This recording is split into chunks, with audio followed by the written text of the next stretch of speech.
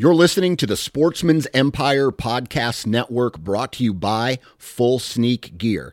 Check out their entire lineup at fullsneakgear.com. Also be sure to check out our entire stable of podcasts at sportsmansempire.com. Whether you're hunting the back 40 or chasing game deep in the backcountry, the all-new Razor Guide Pack from Outdoor Edge has it all. Coming in at only 12 ounces and in a premium wax canvas roll pack for compact storage and travel, the Razor Guide Pack is 7 blades in total, including a 5-inch replaceable blade folding knife, a 3-inch replaceable blade caping knife, and the flip and zip saw for wood or bone. For more information, visit OutdoorEdge.com.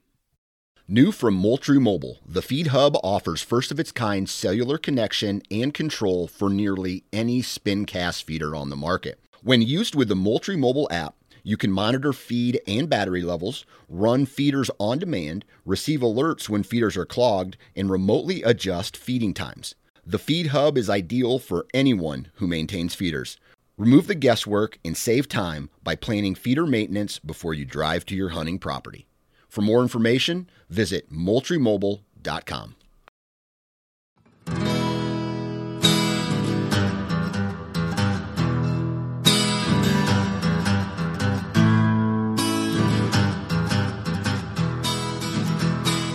What's up, everybody? Welcome back to the O2 Podcast. Tonight, you just got Andrew flying solo. Paul is off on a turkey mission once again. So I think tonight he is down in Alabama, and they were out roosted birds. So got to put this one together here for you by myself. But it's okay. We can handle it. We're getting used to this now. As far as, I don't know, I think we had a year and a half into this show, so I can handle it. First off, I want to start by saying thank you to our partners, the folks over at Go Wild, timetogowild.com. Check out the app, your online social media for all things hunting and fishing. Absolutely great network of folks on there. So we greatly appreciate their support and what they do for our show. Looking forward to one of the next events we've got coming up. We're going to go for a little fishing trip with the boys, get some walleye up there on Lake Erie. So we're excited about that. But I just want to say thank you to them. Check out their shop. One of the newer product lines they have is another one of our partners, an X-Vision. So X-Vision is a thermal optics company, and that's what I've been using. If you listen to the show about my trip down to Missouri and Oklahoma, that was a complete game changer as far as we weren't shooting anything at night without one. So super sweet. The scope that I'm using is a TS200. It's got the ability to do some Wi-Fi so you can watch everything from your phone. You've got, if you want to give the phone to somebody else, you can watch it on there. You can record to the scope to get the videos. I'm still working on trying to edit some of that stuff down to put it out somewhere. I'm not sure where, but I am not a visual or a video editing person by any means, so this has been a mild learning experience with that. However, xvisionoptics.com, there'll be a link to their stuff in our show notes. Thanks to the guys over at Half Rack, half-rack.com. You got all kinds of fun things on their site, and those wall hangers are one of the newer things that they brought out. Definitely a classy look for hanging a bow or any of your gear. I think it's up to 50 pounds it's rated. Super, super cool. So they got all kinds of odds and ends and hunting stuff that you guys can take advantage of if you use our code. I should have this written down. Hang on a second. I think it's Ohio Outdoors 15. Ohio Outdoors 15. You guys will save 15% off your order there. Or their stuff, some of their stuff is also available on Go Wild as well. So thank you to the guys over there for their support of our show. We've got our buddies over at First Light. Thank you for their support. Firstlight.com. Hold on, let me make sure that's right. Yeah, firstlight.com, Lite. They're starting to come out with their new line for this spring. So they've got some spring turkey stuff out there, the new orange vest. I really only endorse anything that I back 100%, and any of the gear I've loved. I can't say enough. I'm actually getting ready to hop out this afternoon or this evening to hunt some coyotes with my X-Vision and all my First Light and all that stuff. So definitely big fans of the First Light. Who am I forgetting? Midwest Gunworks. Oh, yes, and I'm taking out my gun from Midwest Gunworks. So thank you to Cameron and the folks over there for their support. MidwestGunworks.com. All kinds of parts, gunsmithing, ammunition, tools, accessories, suppressors, all that kind of stuff that you might need. Really, they're pretty good about having kind of some of those obscure things that you might be looking for. So brands upon brands upon brands of things that they're carrying. I encourage you to check them out. And our code, do we have a code there? I'm missing a code. Hold on, bear with me.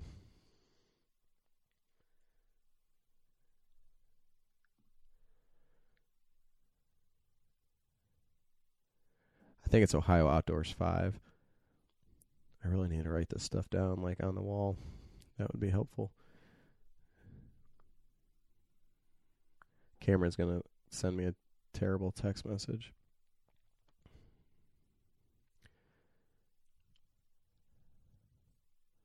All right, well, I'll find that. We'll get back to that. So, let's see. Oh, man, I'm close. I know I'm close.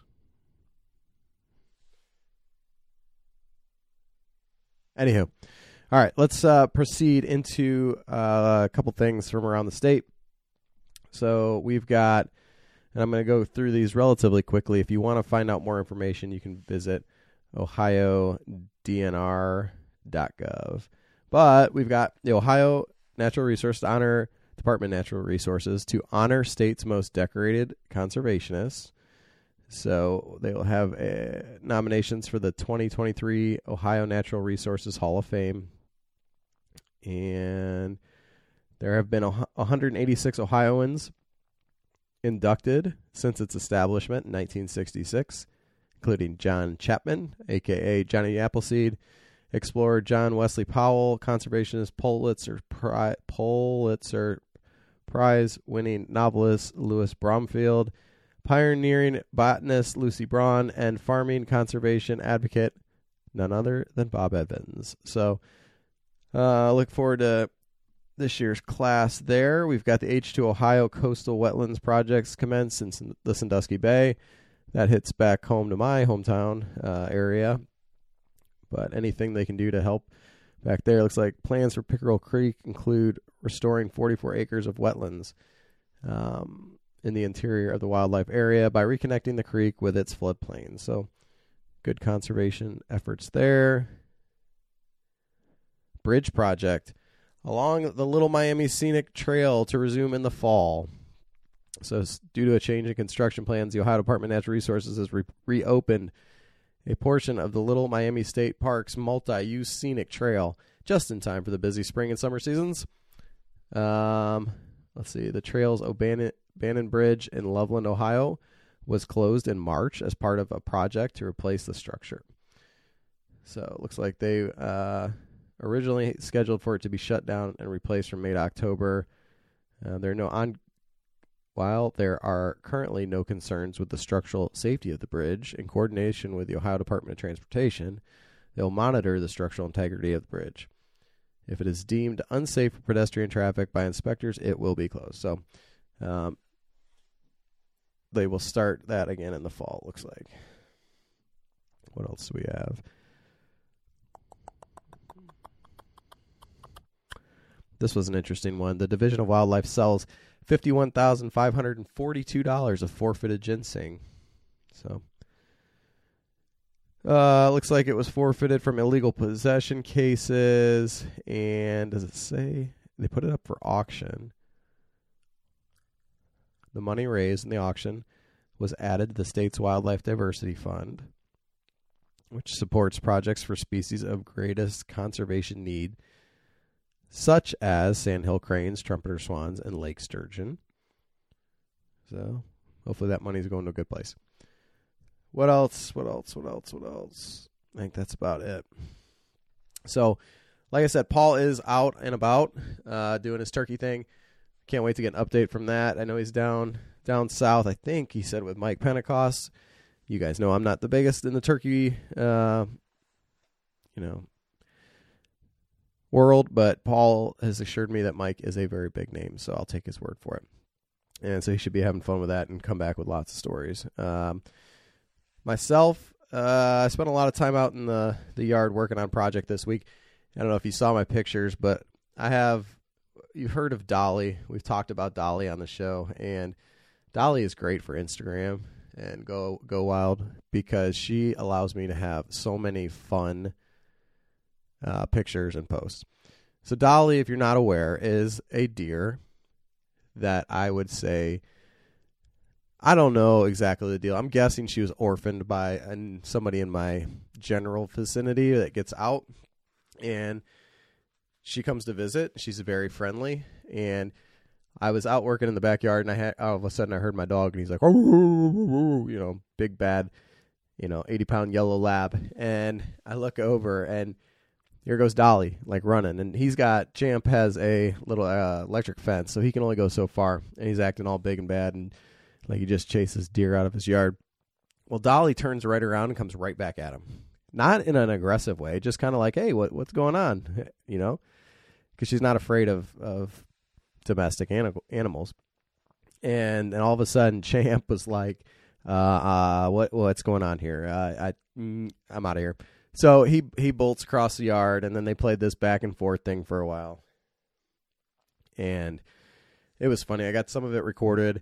Then I was in the skid steer, and Dolly came up right next to me. She's not afraid of it at all, so I got my selfie with her.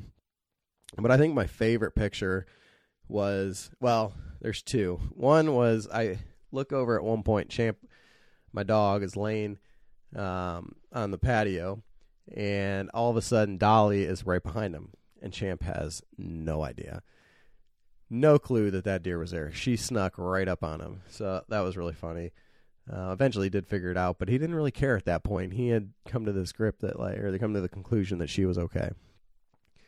And then the next day, I look back at my target. I have a couple 3D deer targets in the back, and they're right next to each other. It looks stupid, but I have to move them around. I just haven't gotten around to that yet. But I look, and I'm like, okay, which one of these doesn't belong? There's a 3D buck target, 3D foam buck target, doe target.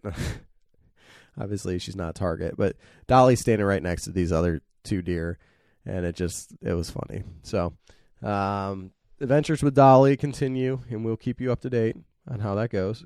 But for myself, I actually had a landowner call me tonight that I've talked to him in the past, and does let me do a little bit of shed hunting on his property. And I had mentioned to him one time, after being down with the Missouri guys and down in Oklahoma, I'm like, hey, if you ever, want any help with coyote population, just let me know. He's got some cattle, and he's got a good chunk of land. It's beautiful land. And I didn't really think much would come of it, but this afternoon, about 5 o'clock, he sends me a text and says, hey, we just had a controlled burn out here today on this CRP area, crep ground. And he said, the guys doing the burning said, if you like to coyote hunt, tonight's the night to do it. They'll be all over this controlled burn area trying to get mice and different things out. So he's like, if you want to come out, come over. I'll show you the ropes, and then you can take a crack at it.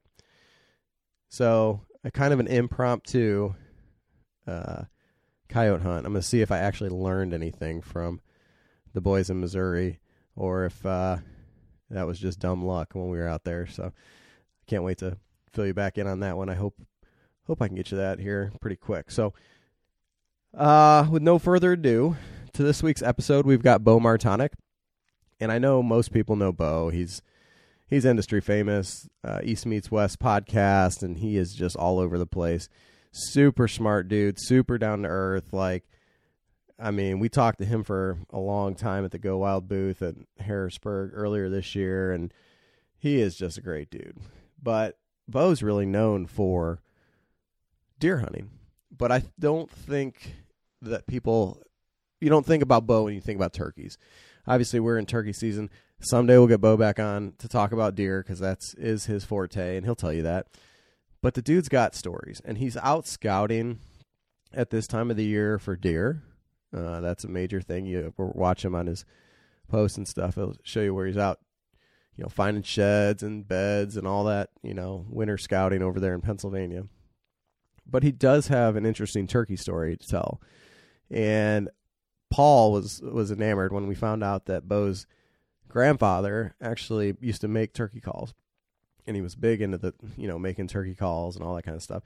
So it was a very interesting conversation of a side of Beau that I don't think most people know when it comes to, his relationship maybe with his grandpa and then some of the turkey background. And when we think about Beau slaying whitetails all the time, but he's actually he won't say it, but he's a pretty good turkey hunter. He sent me some pictures to use for social media and stuff. He's got a lot more birds than I've ever seen. So, anywho, this was a fun one, and I hope you guys enjoy it. We will talk to you next week. If you get a chance, you can leave us a review on iTunes or whatever platform you use. We greatly appreciate that. Our website, the02podcast.com, Instagram, the.o2.podcast. Go Wild, I think it's just O2 Podcast. What else? I don't know. There's all kinds of stuff. Usually everything's linked together on those. So if you've got any questions, reach out to us and, see what we can do. Appreciate everybody for listening. Take care.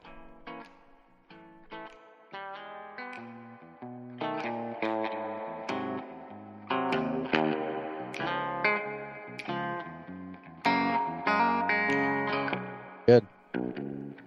All right, so we got Beau Martonic on here today. Beau, how's it going, man? What's new in your world? It's good, man. It's like 65, 70 degrees here in Pennsylvania today. Like I've got the window open in my office. I'm enjoying it. How about you guys? We're about to get shithoused by some storms, so they're coming. We'll see what But happens. It's nice and warm. It was 78 when I walked in, so I'm ready, man. I'm ready for spring. Yeah, that's for sure. You guys have been busy turkey hunting a little bit, haven't you? I have, yeah. I've been out. Andrew was out killing pigs and shooting coyotes the last couple of days. So nice. Yeah, we've been all over the place. I got my first Osceola. 2 weeks ago, 3 weeks ago, I guess at this point, something like that. So headed down to Alabama. Headed down to Alabama in a few days, man. I'm ready. So, about you? You got any southern turkey hunting done yet? No, I've never hunted turkeys anywhere other than Pennsylvania, Ohio, and Montana, but nothing down south. Okay. Yeah. I'm doing my first Montana hunt this year. I'm going to be out there the 4th through the 12th, May 4th through the 12th. So I don't know what to expect, man. I'm going to hunt. I'm going to start out like in the eastern half of the state, kind of southeastern, and then work my way towards Bozeman with some people that I know down there. So see how it goes, man. You'll love it. Like, I guess in my short experience of doing a little bit of turkey hunting there, it was like, you can find the birds, you can kill them. It's like, they're in pockets on public ground, like through areas, but it's like, if you can find them, they're a lot more killable than the Easterns. I'll put it that way. Yeah. Was it comparable to hunting in Pennsylvania? Not exactly. It's, like at least where I was at was kind of in the foothills of the mountains, so some open stuff with some pines and everything there, and they're just it was just crazy that they'd really respond to just about anything. Like I was actually even just this fall when I was elk hunting in the same area, and I had heard some turkeys clucking, and I just started making noises with my mouth trying to sound like a turkey, and I am not good at doing that without a call. And two longbeards came running right into 12 yards, and I was really tempted to shoot him because it was a fall turkey season with my bow, and I was like, no, we're 3.5 miles back and I'm focusing on elk. Don't shoot a turkey right now. So I kept myself composed and I didn't do it. But not me. I just shot that turkey right away. I totally abandoned the deer hunt or elk hunt, whatever else I'm on. It turned into a turkey hunt real quick. So I understand that. So when you hunt Ohio, are you hunting like the hilly part that we have here in the state in that eastern half? Yeah, I had hunted some private farm ground for turkeys probably 7 or 8 years ago. There's more flat type country, And then, but the other turkey hunting I've done has been like in the hill, big woods type setting, similar to what I hunt in Pennsylvania. Yeah. Are you using a shotgun when you go out? Yeah. Okay. Yeah, that Yep. boy. Yeah. Now, No, I don't like to bow hunt turkeys, to be honest. yeah, I don't either, man. I'm not against it. And Andrew has got me. It's funny, man. I've told the story once or twice on the show, but I was talking to one of the most accomplished archers of all time. Has killed literally every big game animal that you can kill with a bow in this entire world. Not just this guy, this entire world. And he made a comment to me. He said, the number one animal that I lost the most with archery hunting was a turkey. I'm like, then why did you keep doing it? Like, why did you Yeah. keep hunting turkeys with a bow, man? Let me tell you, And that story got told to Paul at about 2:00 in the afternoon, and he was pissed all day long. He was I just fired up. yeah. And this guy's a legend. And I just like, I'm like, I gotta walk off, man. I gotta walk away. Why did you say that to me? You just ruined my day. So anyway, I shoot the shiny spot. That's what, that's the key. If you're going to bow hunt turkeys, shoot the shiny spot on the wing. That's it. That's all I can tell you. So, see, Andrew, you got me all pissed off already. Thinking about people shooting turkeys with a bow.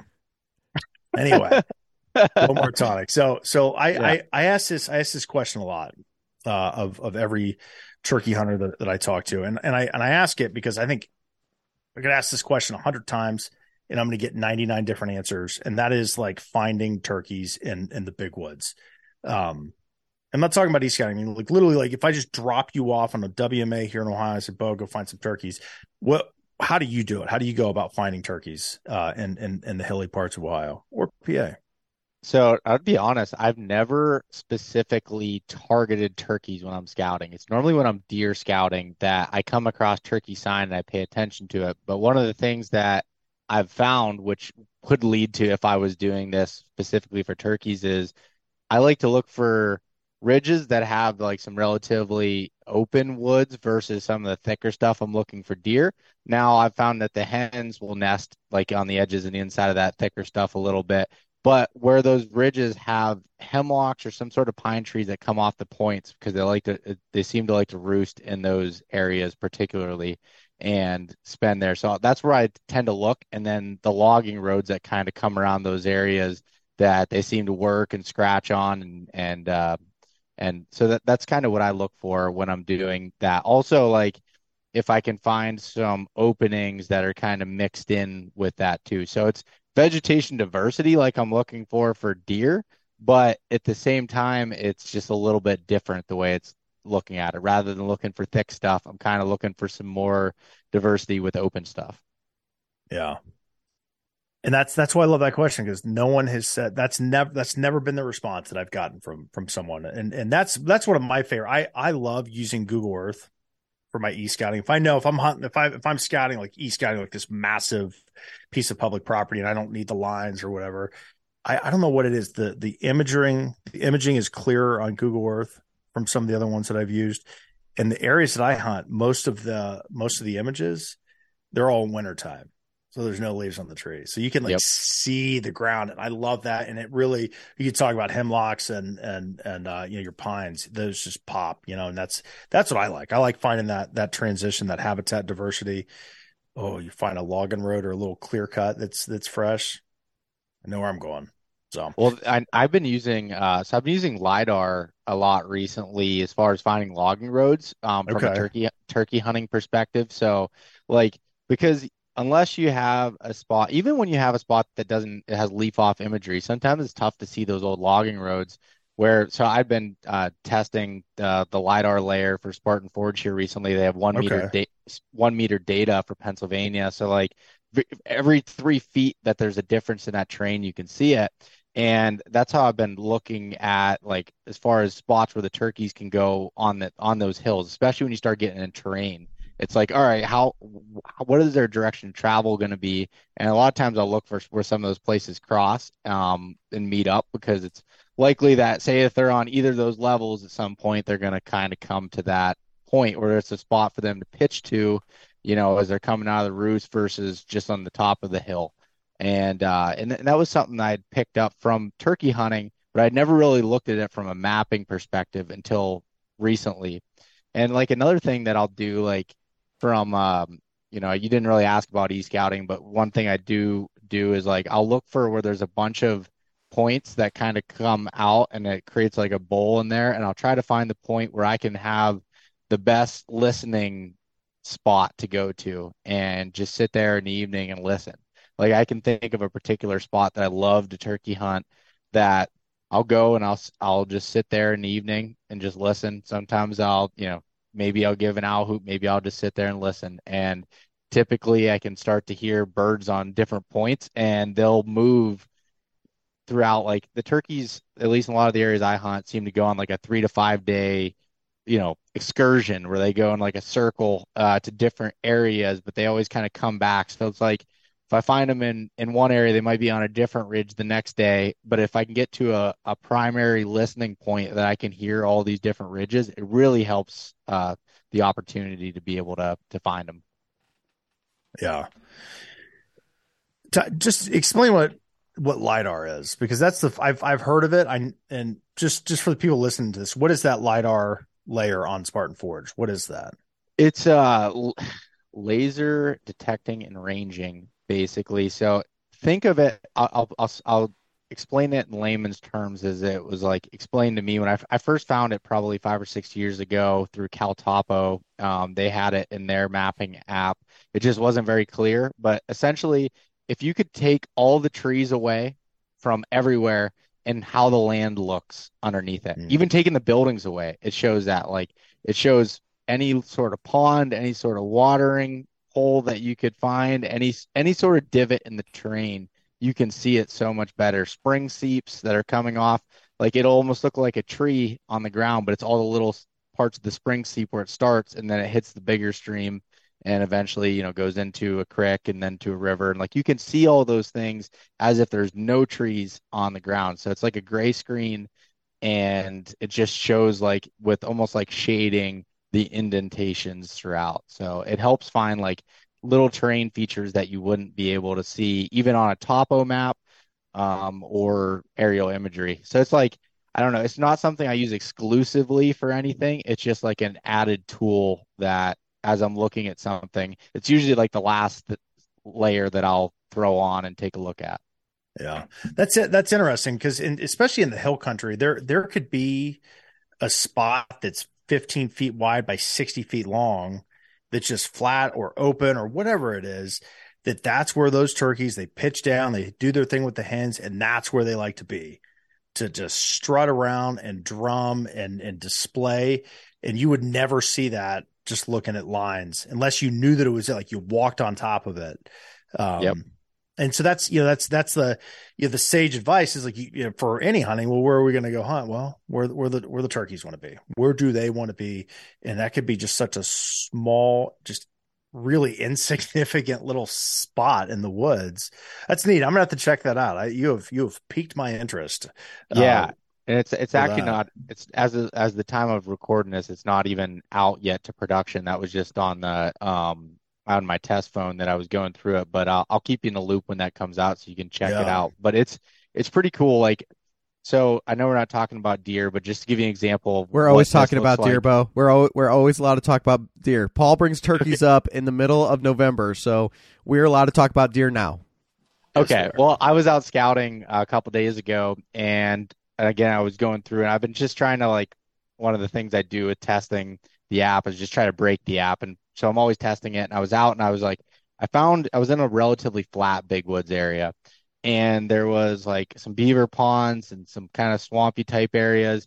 And there was a bunch of blowdowns, and I've hunted the area for a long time. I know does bedded in there. Well, there was this little like island of trees that went out, and there was what I'm pretty sure is a buck bed that was out there with some rubs kind of leading out into it.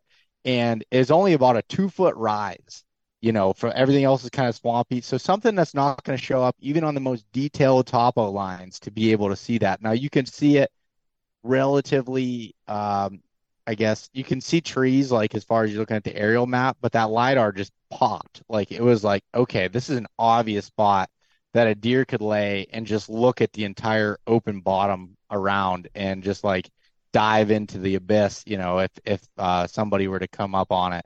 And that was, I've found a lot of advantages with using LiDAR and from turkey and deer hunting perspective here recently. So I've been testing it for like 6 months, but like I said, I used LiDAR years ago, and it just some areas it was okay, some of it wasn't. So, but it's really kind of came back into my uh, repertoire there, I guess, or my tool bag of things. And I was like, from a turkey hunting perspective, it was like I started looking at some of the places, I was finding turkey sign and correlating that with the map, and it's like this is really useful for doing that. Yeah, That's awesome. I have a novice question. Okay, so I'm going to bring it back to turkey hunting 101. Yes. I've hunted, Beau, over where you're at, right? I think you and I looked at the map. I've been in that zone before. And one of the things, as somebody who's new, Paul, please don't judge me, but I remember the one morning we had a bird gobbling, and he was down. So we were up on the ridge, probably right near the top, when we heard him gobbling down below. And it's one of those things. So, like, thinking about your point where you're sitting on the point and you can hear him out there, trying to get down and closer to him. And like for a while, he would continue to gobble every time we'd hit him with a call, and then he stopped. How do you know when to just park it and when to keep going after him? And because I never got eyes on him, but you could definitely hear him down there. And it was like you just keep going down and down the ridge, down the ridge, down the ridge after him. And I guess my bigger fear is to be too aggressive and scare him away, and then he's gone forever, versus sitting down and hoping that he comes back to you. Does that make sense? Like, I just don't know where that line is to stop and sit or continue on. And Paul, you can add to it if you've got insight on your side. Well, you were hunting. That's from a fall hunt, right? No, that was a spring. Was it spring? Okay. So you're I guess the guest. You go ahead. I'll ask another question here off this scenario. So were the turkeys going away from you, or are they coming towards you? Like what is the? So I don't know. We heard him gobbling, right? Yeah. And every time he gobbled, it sounded the same distance away. Maybe my ear isn't fine tuned enough for that yet. And then he shut up for a minute, and I remember I thought, okay, he's gone away, and I think I'd sat down at that point.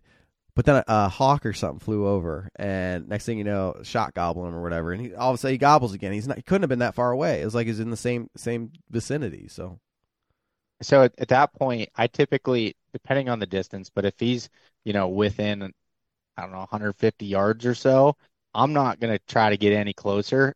If anything, I'm just gonna shut up and just scratch leaves and just take a break and just sit there. And I might sit there for over an hour and just wait, because I've been burned so many times on thinking that they're not going to come in or not going to have an opportunity, and then getting up to move, and then all of a sudden I spook them, and they blow out. And I don't claim to be an expert in this field whatsoever, but like that's one of the things that I've learned is like with turkey hunting, I treat it differently than I do with deer hunting a little bit. I'm very patient, and just kind of, something I learned from my grandpa is just like, he's like, just sit there. He's like, just wait. If he's with hens, he's probably not going to come in anyways and be able to, I'm not a good enough caller to really be able to pull him off those hens. So it's just like, if he's going to come, or let him play around with those hens, he's going to get really, kind of curious, like what's going on over there? What did I hear there? And he might come in quite a bit later than you would imagine. So typically I'll wait. Now, if the bird is like heading kind of in the opposite direction, my goal is to try to do a big circle as fast as I possibly can and get out in front, make a little bit of noise, and then just sit there and try to play it from that perspective. Paul, what do you think on that? I definitely like the hook, the hook and ladder, if you will, to get out in front of them. Whenever because I've done this 100 times where you're just sitting there calling, you hear nothing, you get up, and then there are two turkeys that were 25 yards to your left, and you had no idea that they're there. They're gone. One of the things that I've started doing before I get up, if I've got a tom that's hanging out, I'm going to hit him with the loudest shot gobble, whether it be a crow or an owl, something. I think I kind of default to an owl call at all hours of the day, just to see if they're close. Because if they're not responding to turkey calls, which is a possibility, that owl call might yank something out of them. But I'm with you. If they're moving away, I'll try to get out in front of them. If they are staying where they're at, and there's that little spot that you found on the LiDAR that they don't want to move at. They're going to gobble and stay. I'll call and I'll start moving away from them. And they think that their opportunity is to breed is leaving.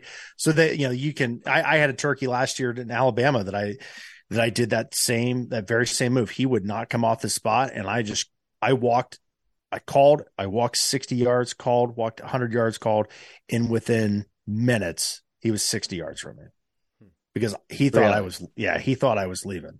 And so that is a very effective strategy. It didn't happen. Some jackasses from Alabama saw, you could see this turkey from the road in public property. That's just how close we were. They saw him full strut about 70 yards from me and stuck their hand out to take a picture of him. Throwing shade at Parker McDonald. Scared him. Parker. Yeah, scared him off. So, but I mean, that's the back and forth. I mean, you can pull that maneuver. That's a really good one. You start moving away from that turkey, just slow. You don't have to do it quick. They think that you are leaving. I mean, because they have an incredible ability to understand or to determine and pinpoint how far away you are and exactly right where you are. And you start moving away from them, there's a good chance you're going to pull them off their little spot. So, yeah, no, I like that that idea there. And honestly, like I found that it's almost if you're hunting flat farm ground, it is tough, especially in Ohio, or Pennsylvania. If it's relatively flat and it's that early spring season, the first 2 weeks of the season where nothing's leafed out or greened out, you can see 200 yards. They can see like 400 yards. Yeah. And exactly. So you better have some hills to work with. So, or be really good at crawling, one of the two. So that's my go-to move, man. I'm going to try to J hook in on them, or I'm going to start moving away from them. Yeah. The terrain is so beneficial to be able to use. I love hunting areas with terrain for turkeys in the big woods. 'Cause it's like, you can get away with more, you can get a little bit closer, no matter what the foliage is, you can, and I always have like something stuck in my head ever since I was a kid. My dad always would drill at my head. He's like, you'd never pop up onto a different terrain level without just slowly, just like barely peeking up and just scanning. Because that's when typically, if you were out doing anything else in the woods, you could walk up there and not see a single thing. But as soon as you do that and you're turkey hunting, there's going to be a gobbler standing there, and he's going to pitch across the valley and gone. And the turkeys, deer, they blend in so well. And we've all been there where they move and you're like, oh crap, that thing was 30 yards from me. I didn't even see it. If it wasn't for that bright red, white, and blue head, I mean, you're not going to see a turkey if they're just, and that's what, I got the chance to hunt some flat farm ground last year here in Ohio. And it was my first, cause I've always hunted like just hilly terrain for turkeys. It's just what I grew up doing.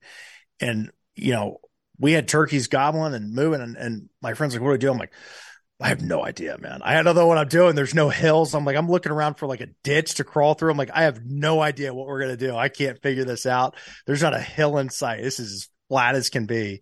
And I was like, let me just sit here. We ended up crawling through a ditch, getting right up on these turkeys. It just, moved away. But I'm with you, man. I like the hills. I like the trees. I like the ridges, the creek bottoms, river bottoms. If it's flat farm ground, I am out of my league for sure. So no, go ahead.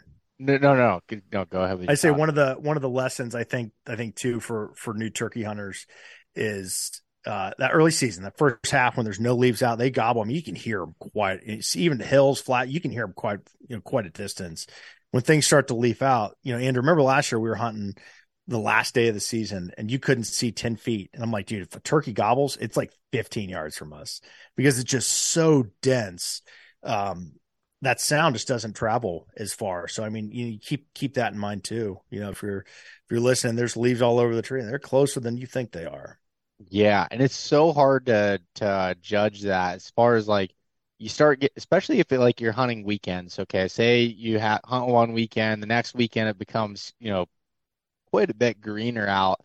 What you heard and what you started to gauge as far as a distance of a gobble is so different that following weekend, especially when you get into May, with our turkey seasons in Pennsylvania, and I believe Ohio is pretty similar, but like with a lot of it being in May, it's really starting to green up at that period. And I know I struggle with that sometimes and have been screwed as far as like just thinking a bird's further away than he is. Like Yeah. I do like that end of the season, as you're getting to the end of part of May, it's really difficult, but I feel like once I get a bird going, it's you have a lot more you have a lot higher chance of closing because he's just you can get closer because of the foliage. You have the train and the foliage to be able to work in your manner.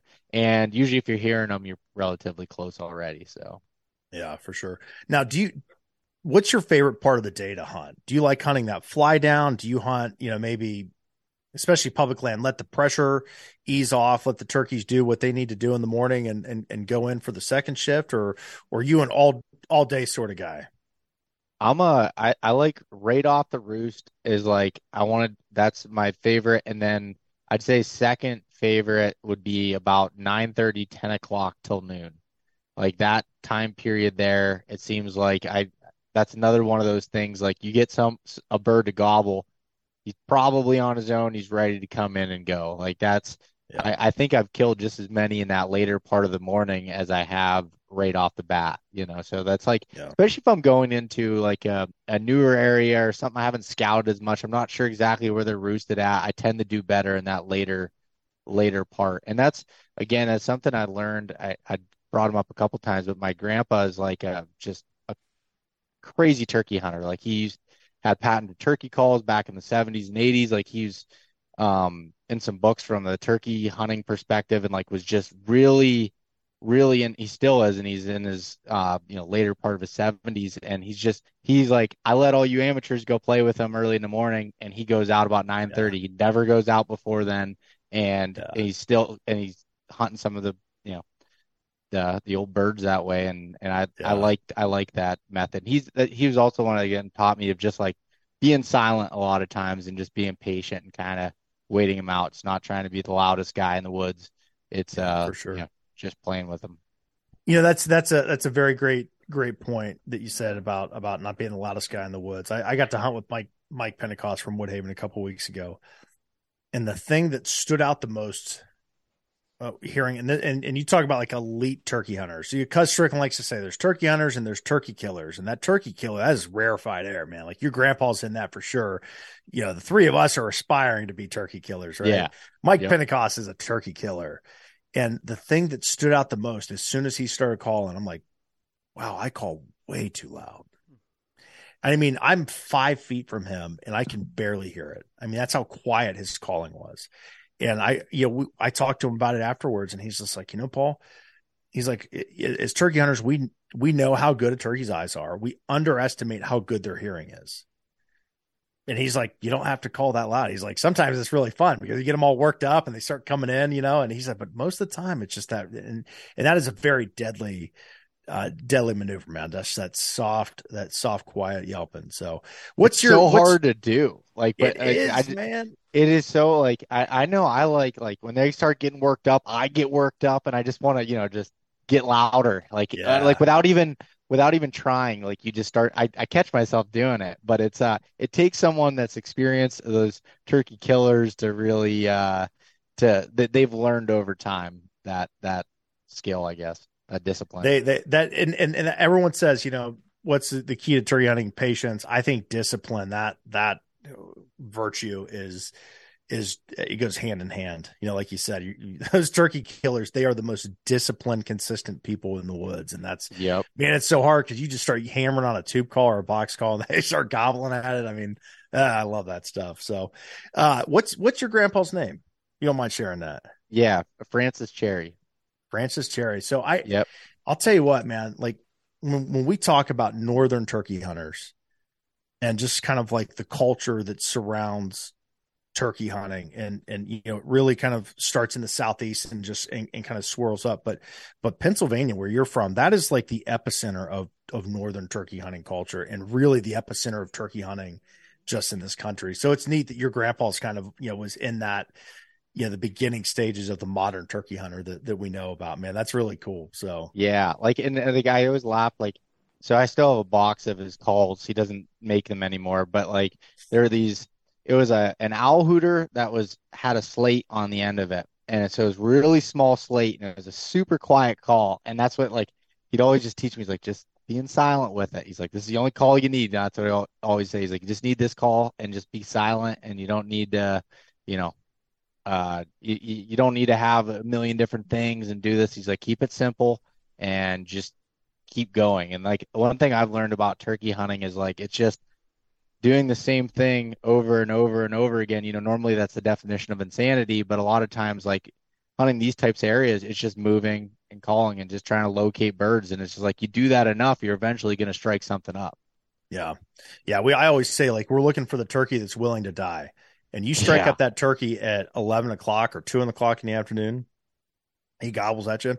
That sucker's willing to die. I mean, I'm really excited at that point. You know, someone, you know, turkey gobbles at freaking anything at 7 a.m., you know, those Yeah. mid-afternoon, early or late morning turkeys, those are the ones, man, they're cranked up, man. They're feeling a little reckless that day. So, Yeah. That's funny you say that because like I was just talking to someone else the other day and I was like, I said, I'm not a great turkey caller. I don't know the terminology behind some of the stuff I'm doing.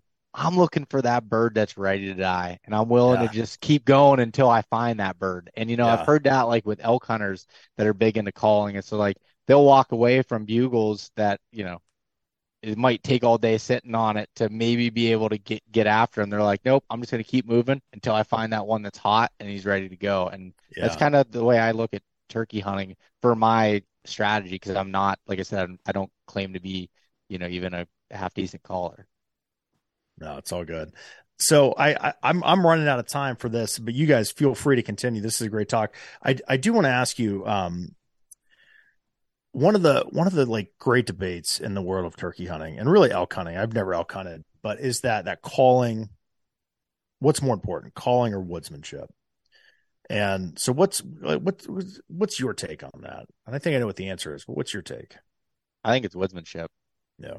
That's the way I look at it is like I think calling is it can be super effective and super important, but at the same time, it's reading the land. It's reading how you think the turkeys are going to move or the elk, or like trying to read the terrain, reading the vegetation, and just like making moves without, you're not even really like processing this all cognitively. Like it's just happening as you learn skills over time. And I think that woodmanship aspect comes over time. It's not something that you can really just learn off the bat. But you start recognizing things that turkeys do.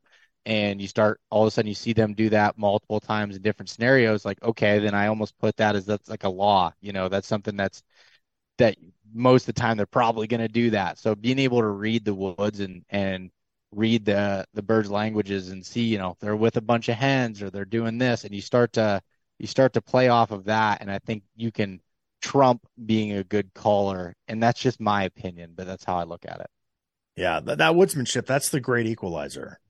You could be a champion caller and suck at, reading the woods or moving through the woods, and it it may not matter, So and that's, Yeah. and I think that, those guys that have reached that rarefied killing level, turkey killer, those are the guys, they got both of it, Yeah. and they can throw out any call. They understand when to use it, when not to use it, but they know where to set up. They know where the turkeys want to be. And that's something for years for me. It's just like, well, this looks great. This is where I want to be. And, the turkeys go 80 yards away and they're just like, this is where I want to be. Sorry, man. So, Yeah. It's the same thing as deer. Like it's the same thing as like so many hunters you see set up for deer based off of where it looks good to them or where they want to be. But is that where the deer wants to be? No, it's the same, or maybe it is, but a lot of times it's not. It's the same thing with turkeys, in my opinion. It's like where do those turkeys feel safe? Where do they want to be at? Like it's now there's different obviously strategies between the two, but it's the same concept. It's like trying to think of how the turkey's thinking it. And those certified killers, they are half turkey. Like they they oh, they for know. sure. Yeah. They know it. Yeah. Bird brained. Absolutely. They're bird brained is what we like to refer to it. Is that what Yeah. you like to call it? That's what I call it. I So. like it. When you're this is just kind of like a really odd question, but like when you're ever walking through the woods, scouting for deer or deer hunting or turkey hunting, I do this all the time. I find an area and it's like beautiful. I'm like, something needs to die here. turkey, deer. God made this spot. Nature made this spot for me to kill something right here. So I'm going to sit here. And I do that all the time. I've never killed anything in one of those spots. I don't do you see something like something needs to die here? I'm gonna hang a tree stand right here because this is like visually the perfect place. You ever get Yeah, into yeah, that? I've been in that in like some beautiful like big oak ridge forest that just like, man, you sit on this side, you can look out and you can see this valley. It's just a beautiful spot to sit, but not a whole lot of killing that goes on in Nothing's some ever of those nothing locations. yeah, nothing ever happens there, man. Yeah. One of these years I'm gonna walk across one of those special spots, be like, and it's gonna happen. And I'm just gonna sit there and be like, yes, I knew it. I guessed right. So Yeah. Funny. Yeah, I that's hear good you, stuff. man. Well, Bo, on one thing I had, Paul, if you got to jump, go for it. You're talking about the woodsmanship stuff. So when you're out in this time of the year, you're doing a lot of deer scouting, right? You're checking for sheds, trails, whatever, beds, cameras, anything that's out there. If you come across an area and you're like, okay, there's a lot of turkey scratching here and a lot of turkey sign in general, maybe you come up on the birds. When you go, if you go back to that area for turkey, are you like just I'm going to set up here and think that they're basically right in this general area? Or how do you navigate finding that spot for your opening day? I typically try to look at then I look at the map or I just know from being in there scouting of like where can I get to that I can hear towards that area, or I even look at like, okay, what looks like a good, if I see scratching, it's like, okay, it doesn't mean they're roosted right here. So what kind of looks like good areas to roost? And a lot of times like that'll be those hemlocks. They love roosting in the hemlocks around here, whether that's in creek bottom that has it, but a lot of times I find them off the points of ridges that they'll be roosting in those areas. So if I'm out scouting and I happen to check out those areas and I start to find some droppings and stuff below those trees and start seeing a lot of it, it's like, okay, maybe this is it. But if I don't know that, I just want to get to an area where I can hear that particular area. So then if I'm wrong, which a lot of times I am, like I can still hear potentially where they would be at. Gotcha. And Yep. the only other question I got off the top of my head is in your scouting and stuff this year, and this is all anecdotal, right? But what's the population of birds look like over there this year compared to recent years? Better. Good. So it's been really terrible. I'm gonna be honest, in the last 5 to 7 years, maybe even longer here, like of finding birds. Like I spend a lot of time in the woods and I rarely come across turkey sign. So like but last year I started seeing a bunch of jakes and I was like, okay, this is good. This is real good. And this year I've been seeing groups of longbeards together, like quite a few, and I'm like, this is great. Like it seems like it's better than I've seen in my particular areas. And that's really That's good to good. hear. We did an interview the other day with our turkey biologist for the state of Ohio, and he's echoing the exact same sentiment. So, and we talked about how you guys, at least at the biology level, they do communicate with the surrounding states to see what their poll surveys are saying and all that kind of stuff. So, fingers crossed, we are on the rebound here.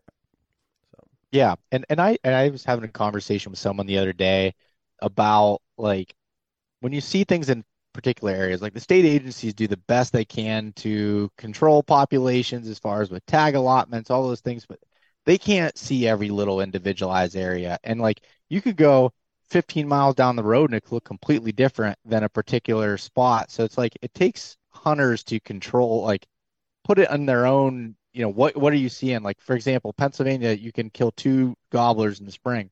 Now I might buy two tags, but after I kill one in I haven't tried to fill my second tag and I can't tell you how many years because it's like I'm not seeing the numbers to support that. Now, could I go to different areas and do that? Maybe, but I don't know. I think it takes some hunter discipline on like seeing what's in their area instead of, I just see a lot of people complaining, like, why aren't the state agencies doing this? Why aren't they doing that? They're doing, whoops, my blind fell down. They're doing the best that they can, those state agencies, to like figure things out and have a good idea of what's going on in those areas. And I think it takes the hunters to really self-govern, I guess, on some of those areas. And that's just my opinion. I mean, here in Ohio, we talk about what state agencies control. So I think it's 4.8% of the land in Ohio is public, is regulated by the state of Ohio. 4.8%. So when you talk about, I mean, that's such a small percentage of the land that the state controls and can do the habitat management and do the stuff. I mean, the role of private landowners in every state in this country that has turkeys or deer or wildlife management, right? The role of private landowners is crucial because we lob, hate at the state agencies, and they're like, well, we're doing the best we can on the 5% of the land that we can do work on.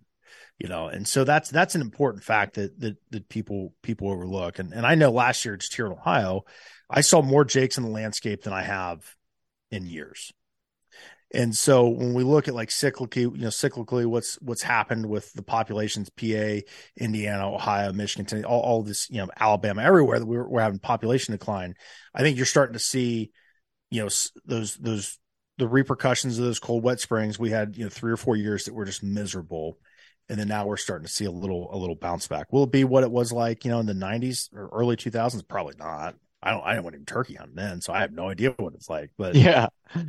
but I think that's good to hear that, that you're seeing more long beards and the jakes are good. So I think the role of hunters and the role that we play in reducing those long beards every year, that's a real thing. I don't think people have that honest conversation with themselves. It's easy to blame a raccoon or the state or, a coyote, whatever it is, but we kill quite a few turkeys every year as hunters. Yep.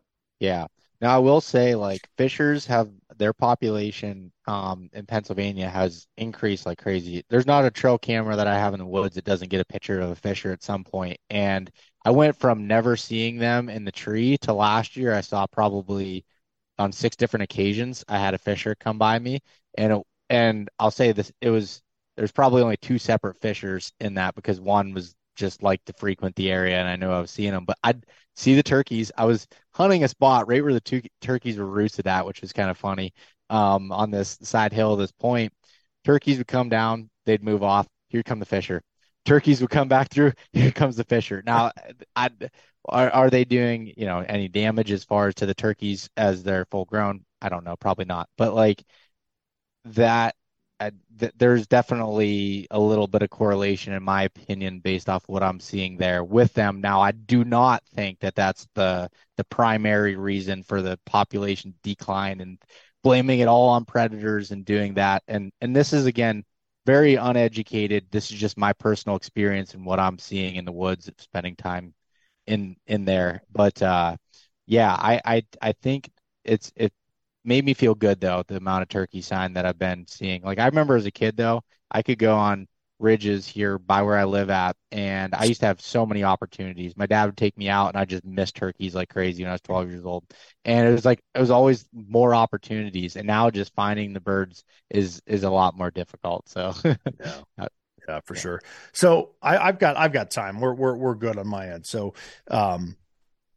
when you're hunting those big public land tracts in PA or Ohio, wherever it may be, how much you're parking, like how far into the woods are you going? Do you have just like, hey, I'm going to walk 2 miles, or are you looking for, because when I scout, if it's a new area, I find the parking spots and I find those areas that I want to be like, I want to be pretty far away from access points. And I'm crazy enough that I'm willing to walk.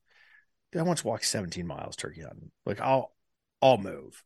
So are you in that mode? You're like, all right, boom, I'm going to hit this spot. I'm going to walk 3 miles that way because I've seen some ridges that I like, or do you just kind of ease your way in and just work your way through, once the sun comes up? No, I typically like to get back in right at first light, especially on areas that get a lot of hunting pressure, because it's like, all right, I just don't want to be dealing with people from the safety aspect and just be in the woods with people. So I do try to like almost start my way back and move. If anything, I'm moving back towards the truck as the morning goes on versus going further. So that's kind of how I've looked at turkey hunting in a lot of these spots. Now, I won't say that like all of my spots are way back in.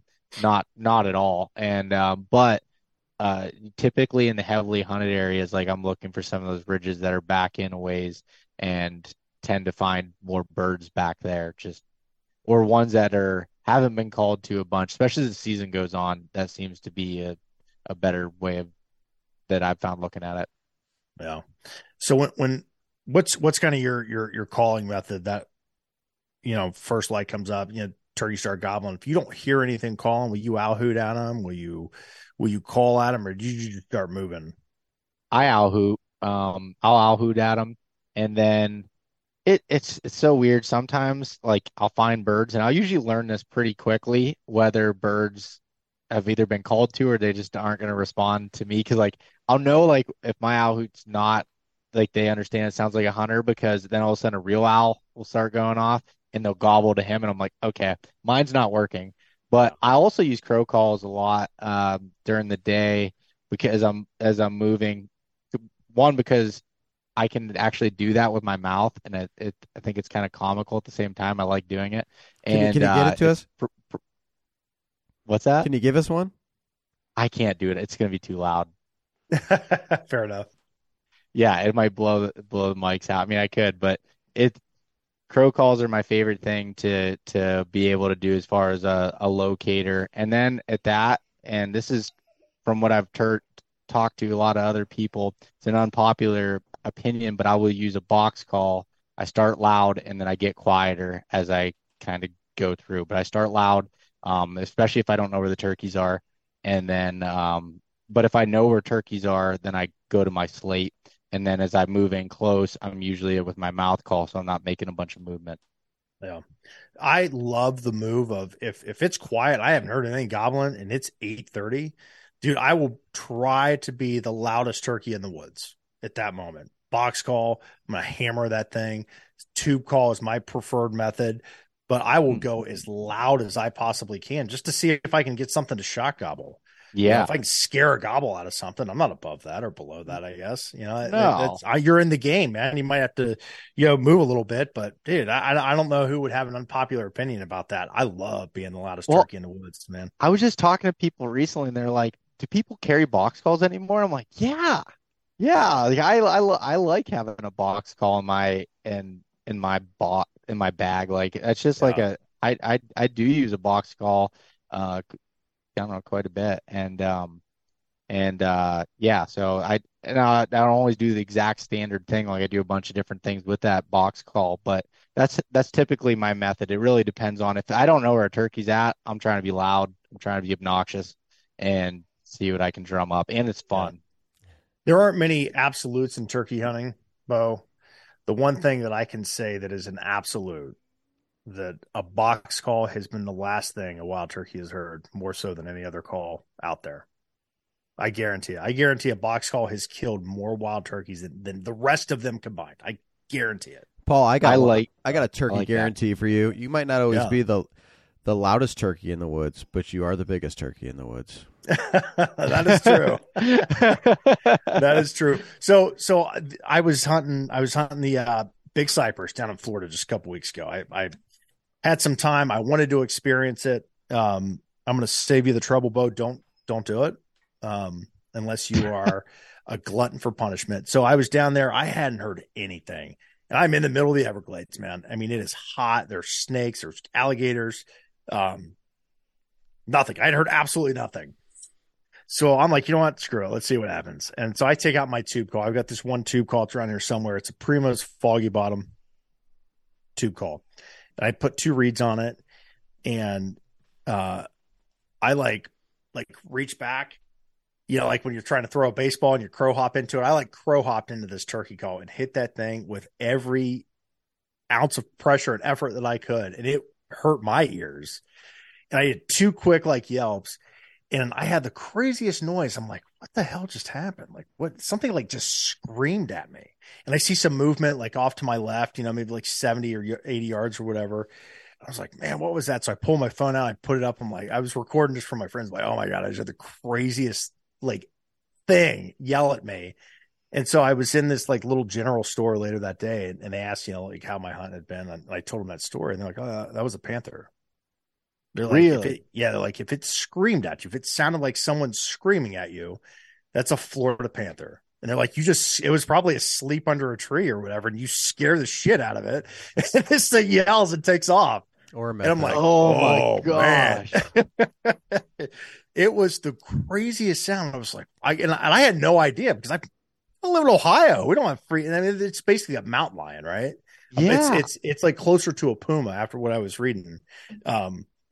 And they're like, oh yeah, no, they're everywhere. They're like, you probably scared it awake, man. And it was just yelling at you on its way out. So Take a how little crazy cat is nap. that? Yeah, Yeah. exactly. So loudest turkey in the woods, man, scared a panther up. So that was pretty cool. That's wild. I don't know. You probably saw the videos like on Instagram or something of like this Florida panther coming into a decoy set. Yeah, how Did you crazy see was that? that? Yeah. Yes. I guess I mean I knew that panthers lived in Florida, but I didn't really ever think about it much, and I've never hunted down there to Yeah. that's wild. That's super It cool. was, man. And you know what? Maybe it was like just following me through the woods trying to see what I was. I have no idea. I didn't know it was there until it howled or whatever. It yelled at me and took off. Man, it was. I wish I would have gotten that. I wish I could have gotten that on camera. I mean, it was unreal. Yeah, it probably was watching you, and it was mad because it looked and it's like that's not a turkey, so it just Yeah. gave you a yell like get out of here, I'm done Right. with you, Yeah. sort of deal. Yeah. Or it was like, oh, I'm gonna eat that fat boy. Look at him. I'm gonna eat for a month off of him. So that's good stuff.